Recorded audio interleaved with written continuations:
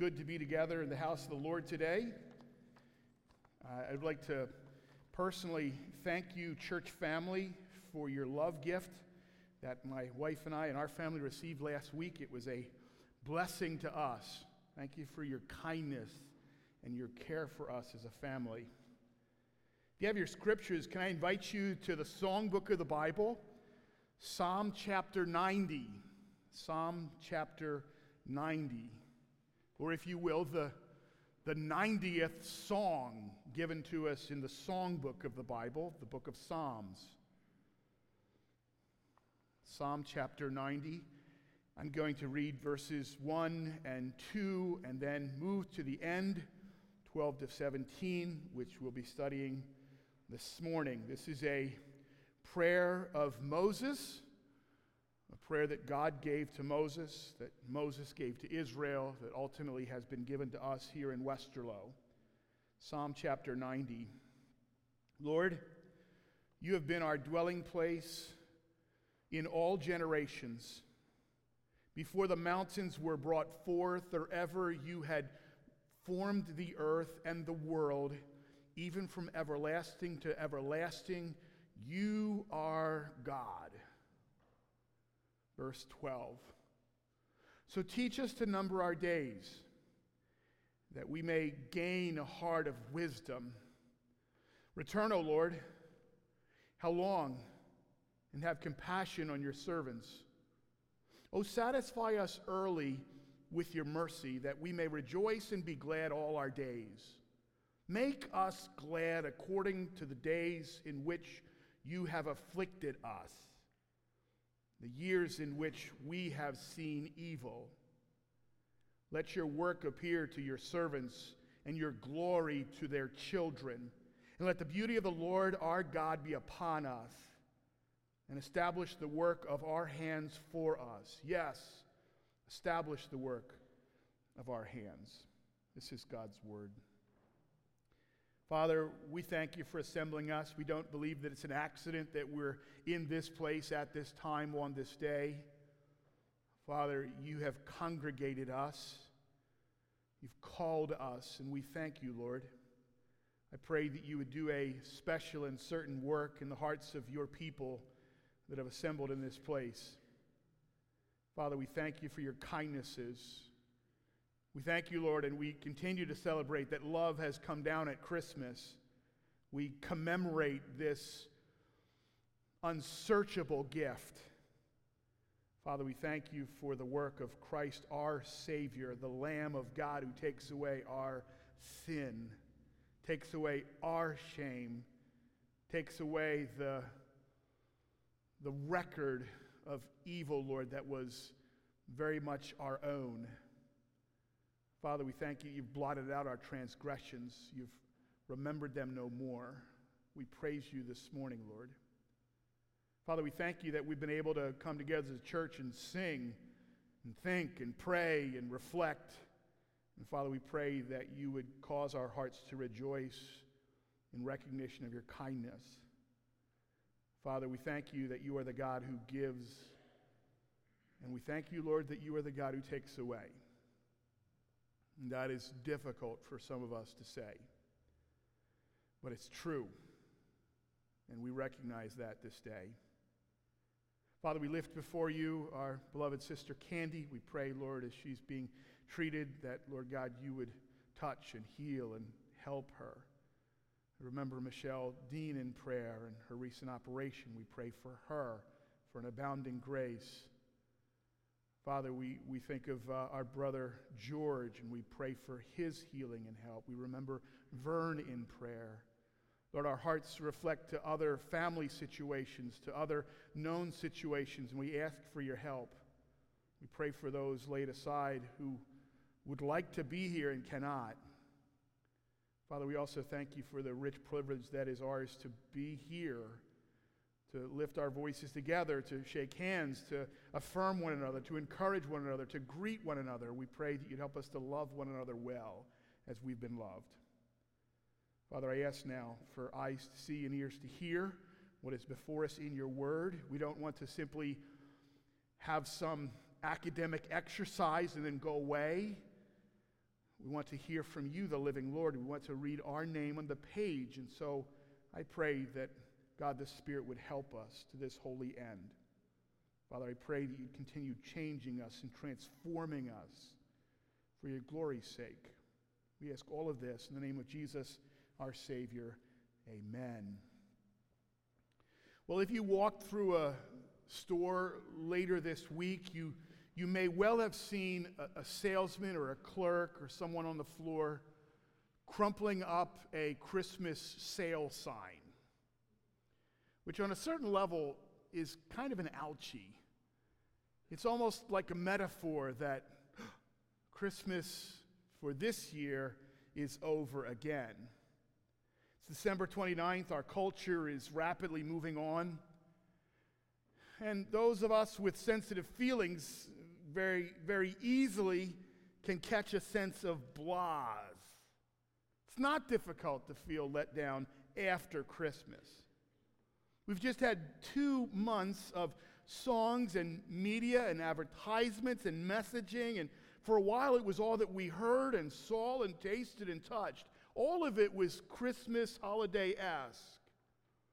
But the train, or the holiday, or the Polar Express has left the station. It's essential for a consumer culture to know what to consume, and after all this nudging, Madison Avenue, or the advertising world, has moved on. By now, Santa has left the mall. The boots don't fit that well. Some toys have already given up the ghost. The tree is losing its needles big time. All those decorations that you and I put up have to be taken down and boxed up. Or I should say that my wife put up.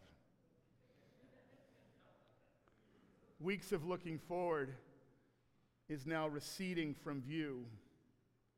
To hear Elvis sing, "I'll have a blue Christmas without you" right now is really kind of an ugh experience.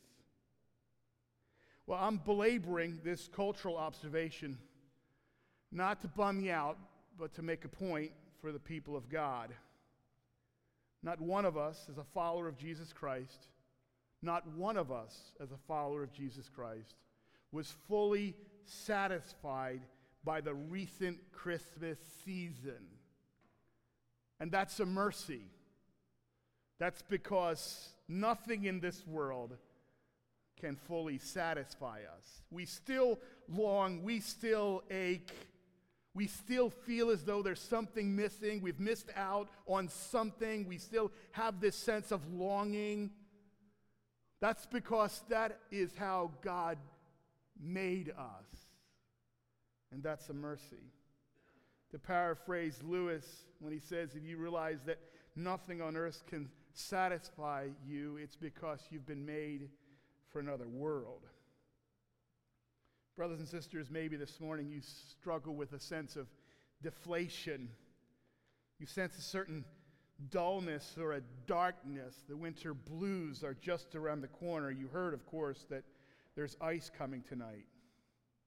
I think that's interesting because in the hymn book of ancient Israel, in this book of songs, there is a song that God inspired Moses to write. And the overarching theme of the song is God's bigness and man's smallness. God's bigness and man's smallness. God is eternal, and man, that's us, is so very frail. And then at the conclusion of the song, in verses 13 and following, there is this prayer that is loaded with truth for those who travel on the way. Not just for those taking laps around Sinai, the Israelites and so on, but for us. And so this morning I'll lift up 2 markers and we'll stake a claim to this melody of mercy. Just 2 markers as we stake a claim to this melody of mercy. My sermon is entitled Mercy in the Christmas Blahs. The fact that you feel as though something is missing, the fact that you long for something, is not a bad thing. It's a good thing because it moves us in an understanding that only God can meet us in our need. First of all, this, A plea for a godly perspective of time. A plea for a godly perspective of time. Notice with me again verse 12 as we read it a few moments ago. So teach us to number our days that we may gain a heart of wisdom. Teach us to number our days. Verse 12 is a request that God would instruct the worshiper in the value of his or her days. That we'd number our days, and in so doing, that we would gain wisdom and discretion, understanding. This is not a passage that is not well known. It's well known to most of us. The struggle for us is to actually do what it tells us to do. To be able to calibrate, to be able to account for the days in which God is giving to us. It's really revolutionary. Get a grip on your finitude. Observe your limitations. Grapple with the very brevity of life. Now remember, Psalm 90 comes after the rebellion at Kadesh Barnea. And after the rebellion of Kadesh Barnea, the people of Israel are going to wander in the wilderness, dying day after day after day. The older generation will pass away. They're going to exit stage left. It will be the newer generation that will actually move into the promised land and inhabit the promises that God made for his people. But during those days, it was literally a trail of tears. There were funerals every day. Funerals every day. Ache every day. Longing every day. And every day the people would be reminded, wow, we're all terminal. We're all dying. That's not something that for the Christian should frighten us, but it should inform us. It should teach us. We have this truth that goes on to say I'll skip to verse 10. It says, the days of our lives are 70 years. That's sort of the normal at that point. And if by reason of strength they are 80 years, yet their boast is only labor and sorrow, for it is soon cut off and we fly away. There is that sense of the brevity of life, our tenuous hold on it. And so God requests of his people that they would understand that we're all terminal. It's ticking. Time is ticking. None of us are getting back December 28th, 2019. It's gone forever. To have a godly perspective is so very important. That God has given to us the days that we have, that they've been entrusted to us. We so easily lose track of them. It is a message like this, it is a truth like this that counters the prevailing winds of our culture that blows us constantly towards only being mindful of the instant and the now and the present and the tangible. A verse like this says, oh no, you need to have a godly perspective of time. A godly perspective of time. Some of us kind of feel like George Bailey when it comes to 2019, stuck in this crummy building alone. We have no idea how wonderful life really is. We need Clarence to give us some perspective. The reality is that God gives us a surer word in his word. Moses asks God for chronological insight, a kind of divine watch that helps us to keep track of time. For the people of God, there is a lens that he supplies that enables us to count and number and account for our days. For surely there is a conviction here that goes with numbering our days. As I number my days in 2019, I realized there were days in which I did not use that time given to me, allotted to me, gifted me well. Would you join me in confessing that some of 2019 was wasted time, was stupidly spent? Teach us to number our days. Brothers and sisters, how much time in 2019 did you flat out waste? We're talking about socks now that read your biorhythms so that when you fall asleep binge watching a show on Netflix, it stops Netflix. So that when you come to, you haven't lost your place. Brothers and sisters, there are some dangerous things out there. We need to be mindful of the way that we use our time. Why'd you keep looking for ways to get noticed this past year instead of looking for ways to bring people into contact with the Lord Jesus Christ? Why did you think that you could serve King Jesus without reading his word, faithfully attending the services of worship, and committing yourself to prayer? We need a new way to account for our time. We must redeem the time. It's interesting to think about 2020. I can't help but connect it to the idea of 2020 vision. And certainly 2020 vision means that we're seeing things well, that we're savoring things well, that we're adjudicating things well, that we're making decisions and being discerning and being wise. What a great challenge for us, church, that in 2020 we would have a 2020 kind of vision of what's important and what matters and what doesn't and what should go by the wayside and what should go into the hopper of our lives. It's interesting even thinking about Paul in Acts 20:20, teaching them house to house. How many times should, instead of us just merely going to church, should church come home with us? What if we taught one another from our houses?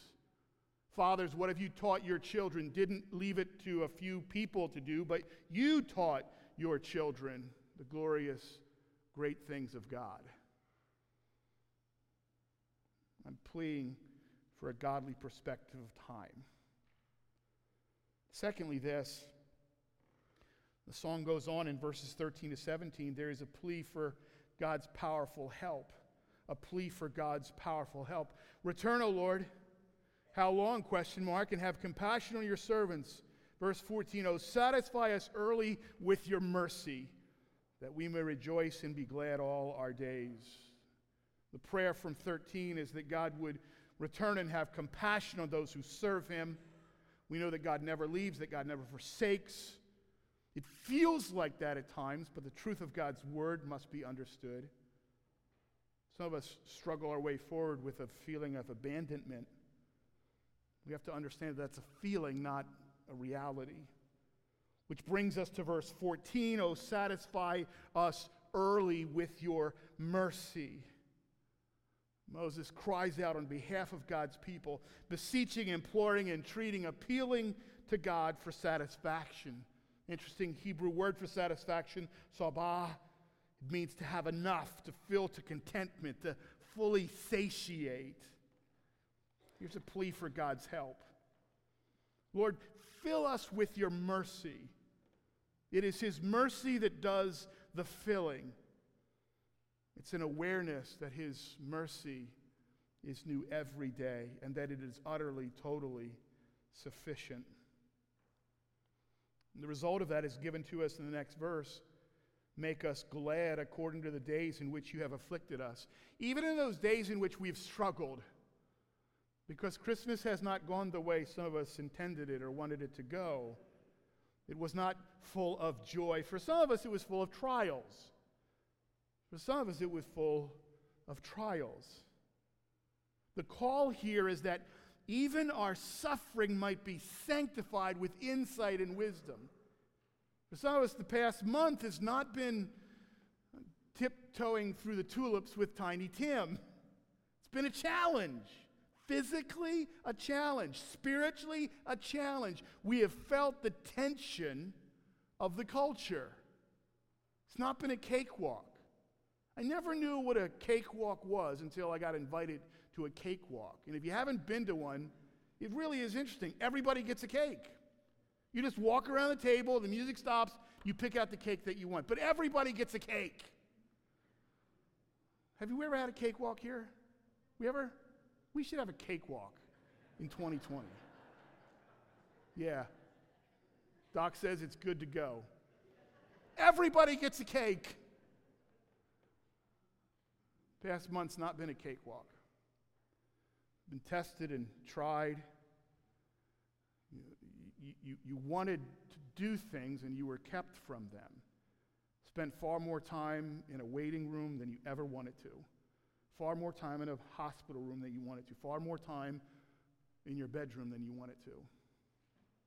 And yet to realize that our good God can use times when we lay flat on our back, waiting for the pain to recede so that we can resume, that our good God uses those times and those seasons for our good and his glory. That takes divine insight. That takes discernment. That takes a mercy that God alone can supply. I talked with a dear brother this past week who's been diagnosed with cancer recently. We were talking together, heart to heart. He said, Scott, I don't want to waste my cancer.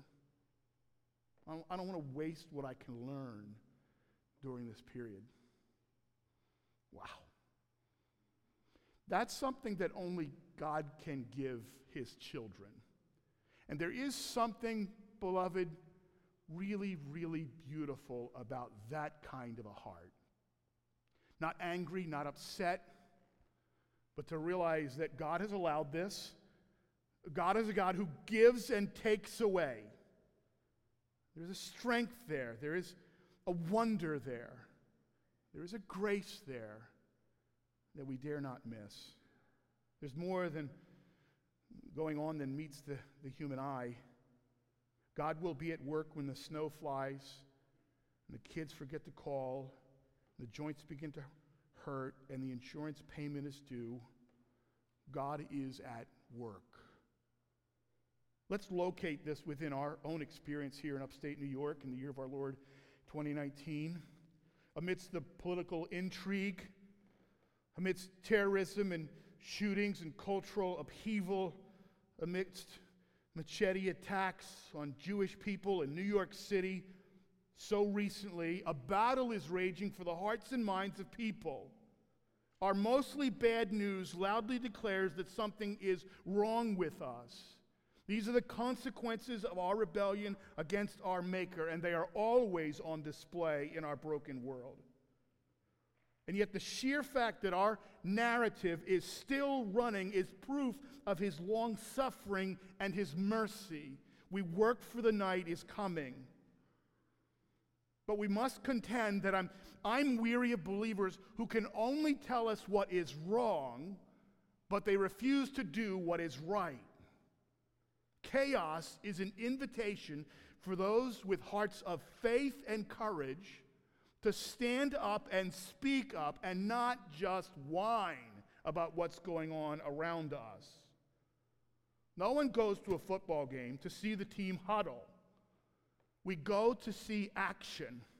We want to see the plan that was worked out in private. We want to see it show up in public. And that's the contention of Psalm 90.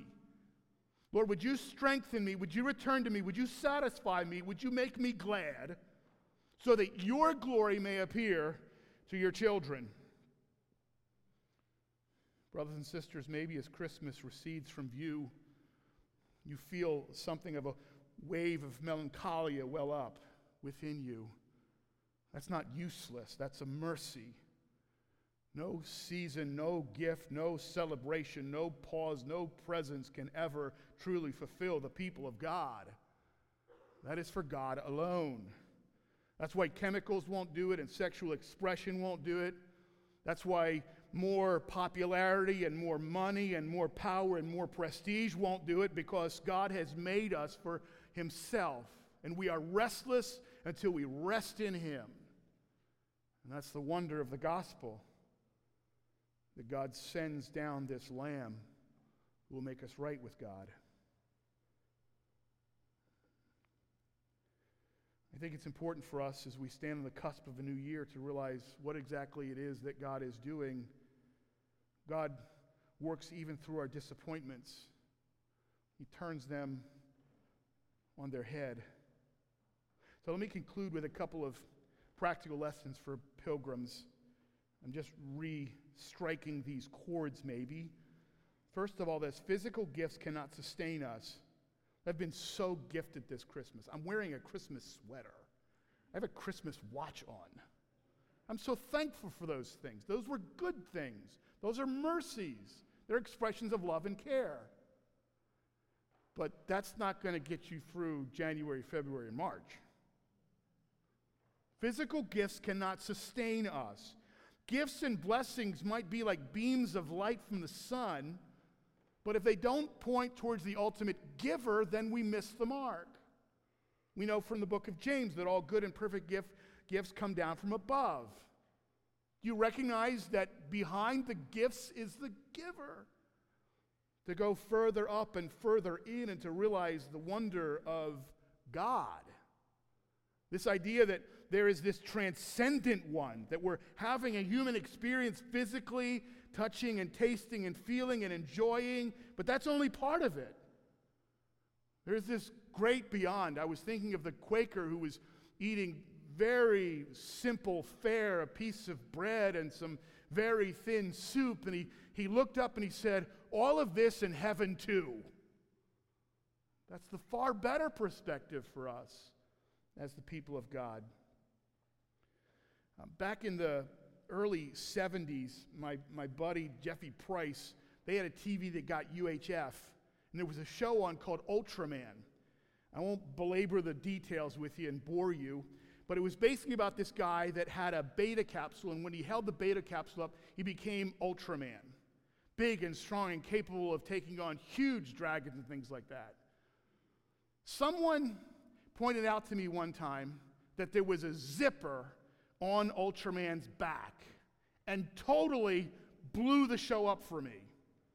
The whole idea of this mighty Ultraman creature with incredible abilities, it was over at that point. And every time I sat down as a child to watch that, all I could see is, there's a zipper again. That's just a guy in a suit. The reality is that for God's people, the closer you look at God, the more you look at God, the greater he becomes. There is no zipper. He just gets bigger and grander and greater and more glorious. And I've been looking at God for a while through his word. And he just gets more and more profound, more and more awesome. And that's the challenge for us as the people of God. Not to be stuck in physical world, but to realize that they will only take us so far in pointing towards the ultimate giver. Secondly, this. Hope in passing joys always leaves us empty. Hope in passing joys. My kids are receding. Kids are gone back to Texas. They're over in Rochester. They're over in Pennsylvania. That time together, which was so sweet, and I did win a number of games eventually, which was really good. But that's over. It's over for a while. Don't know when we're all going to be back together again. If you put all of your eggs in that basket, you'll always find yourself broken up at some point. There has to be something more important to sustain your soul. These were joyful hints. These were moments of delights. These were samples of God's kindnesses. But the best presents are still under the tree. And by the tree, I mean Calvary's tree. The best presents are still there. Christmas for the Christian is not a day or a season. It's a truth that holds perpetual sway in our lives. Maybe for some of us, the challenge was to go back to our photo album, flip through it from the past year, and mark out the kindnesses of God and the mercies of God. I had a recent situation with a vehicle, and it wasn't good, and I did not enjoy that. But it could have happened on Christmas Eve night in the middle of the woods and near Canajoharie, and it didn't. That was a mercy. The reality is that if we go back and we replay the life that we just went through this past year, we realize that God was working behind the scenes in incredible ways that some of us never even understood or took the time to understand. We should be praying for one another, but not just for good health and not just for ease and comfort. We should be praying for one another for sturdy souls. That God would give us the ability to display compassion and grace. That we would be positive and contagious and infectious with our joy. And that won't happen if it's always bound up in circumstances and how things are going. How'd you do today? And are you feeling blessed and things like that? It won't happen that way. It will happen as we account for the kindnesses, the ultimate kindnesses of God. I pray that God would finish the work that he has promised that he would accomplish in us in this coming year. That we would peacefully wait for its completion, that we would call to mind his great faithfulness, that we would wait on him and hope in him. He was enough for us last year, and he will be enough for us this year. Let me close with this. Years ago in Reader's Digest, there was a fascinating account of a man named Captain Gerald Coffey, who was a POW during the Vietnam War. While piloting a Vigilante aircraft off the USS Kitty Hawk on February 3rd, 1966, he was shot down. His arm was badly broken when he ejected, and he was quickly and brutally captured by the North Vietnamese. The pain was so bad, he says, that he passed out. When he came to, he says, I sensed my surroundings more than I saw them. I was in a stable. A water buffalo stood nearby with chickens scratching at my feet. I was struck by the dreamlike scene, the serenity of the animals, the low bubbling of the opium pipe, the mixture of smells, and finally, the incongruity of my own presence. Here I was, 31 years old, a prisoner of war among people that we had been bombing and strafing. God, I'm going to need you a lot. Please, he prayed, stay with me. He was taken to a prison, and he describes a portion of it. Eventually, an officer showed me a dark cavity of a cell about 3 feet wide and 7 feet long. On one wall was a concrete slab, my bed. At the foot were ankle stocks, dark sweat-stained wood on the bottom, and a heavy manacle that clamped down over the top. Near the high ceiling in the back wall was a tiny window with a double row of iron bars. I craned my neck upward, and all that I could see were shards of broken glass embedded in the top of the prison wall. In the corner was a filthy bucket for my toilet needs. A dim light bulb revealed a curious little square patch of letters on one wall that had been whitewashed over. The tiny dungeon reeked of decades of human misery. I could smell it in the stale, damp air, and it permeated my skin. I was fed twice a day, a bowl of soup of whatever was in season, pumpkin, gourd, or squash. Sometimes there would be a piece of fat the size of a quarter, and it was a cause for celebration. If there was a morsel of pork still attached, there was also a bowl of rice. My clothes were filthy and ragged. I spent a lot of time in the fetal position, hunched close against myself for warmth and trying to support my arm. I won't go too much further. He recounts the horrible torture that he endured at the hands of a man that he called Pig Eye, often blacking out from the pain. He continues, he said, it was my faith that helped me through those times. Every Sunday, the senior officer in each cell block would pass a signal, church call. Every man stood up in his cell if he was able, and then, with a semblance of togetherness, we'd recite the Pledge of Allegiance, the Lord's Prayer, and the 23rd Psalm, focusing on the part that says, Thou preparest the table before me in the presence of mine enemies. Thou anointest my head with oil, my cup runneth over. But folks, this is what really fascinated me. Christmas 1968, he says, stands out in my memory. From my cell, I could hear the guards laughing and talking with their families. They were on holiday routine.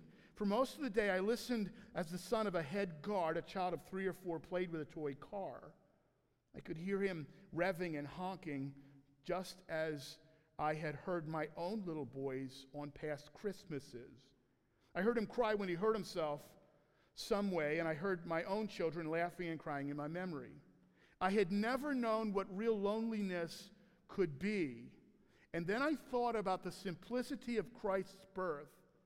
Here there was nothing to distract me from the awesomeness of Christmas. No commercialism, no presents, little food.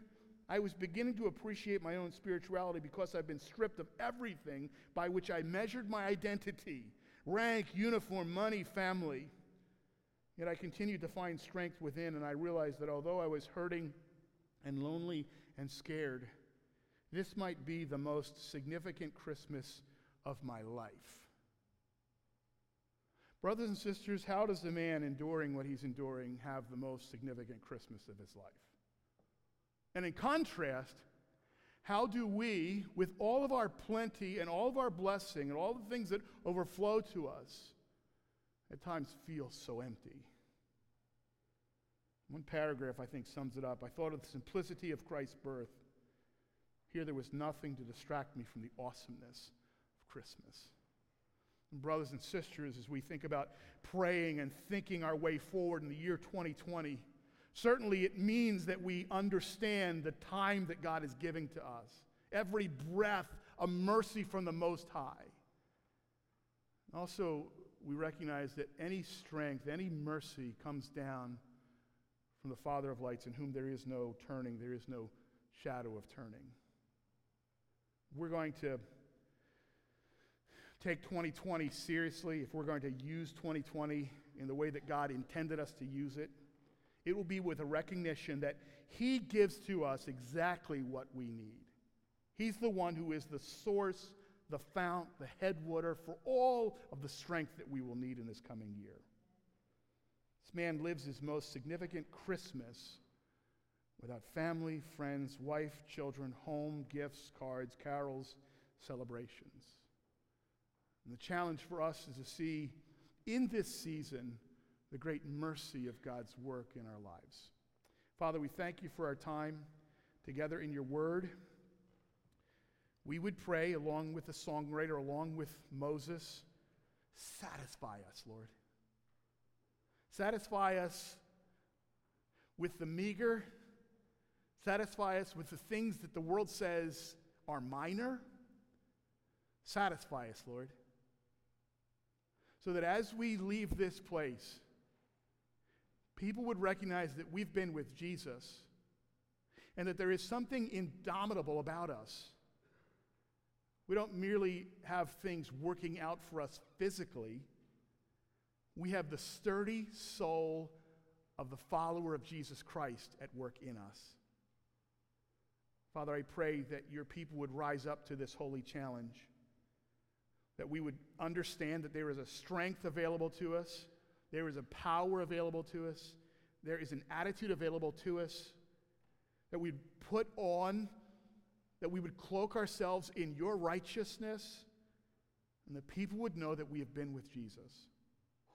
Father, I pray that this would be true for your people, that this would be true for me in this coming year. I pray that you'd lead our hearts, Lord, and make us hunger and thirst after your righteousness. Father, I pray that in spite of the circumstances, that we would enjoy you, that we would love one another robustly. And we ask this in the name of the one who is ever faithful, in the name of Jesus Christ. Amen.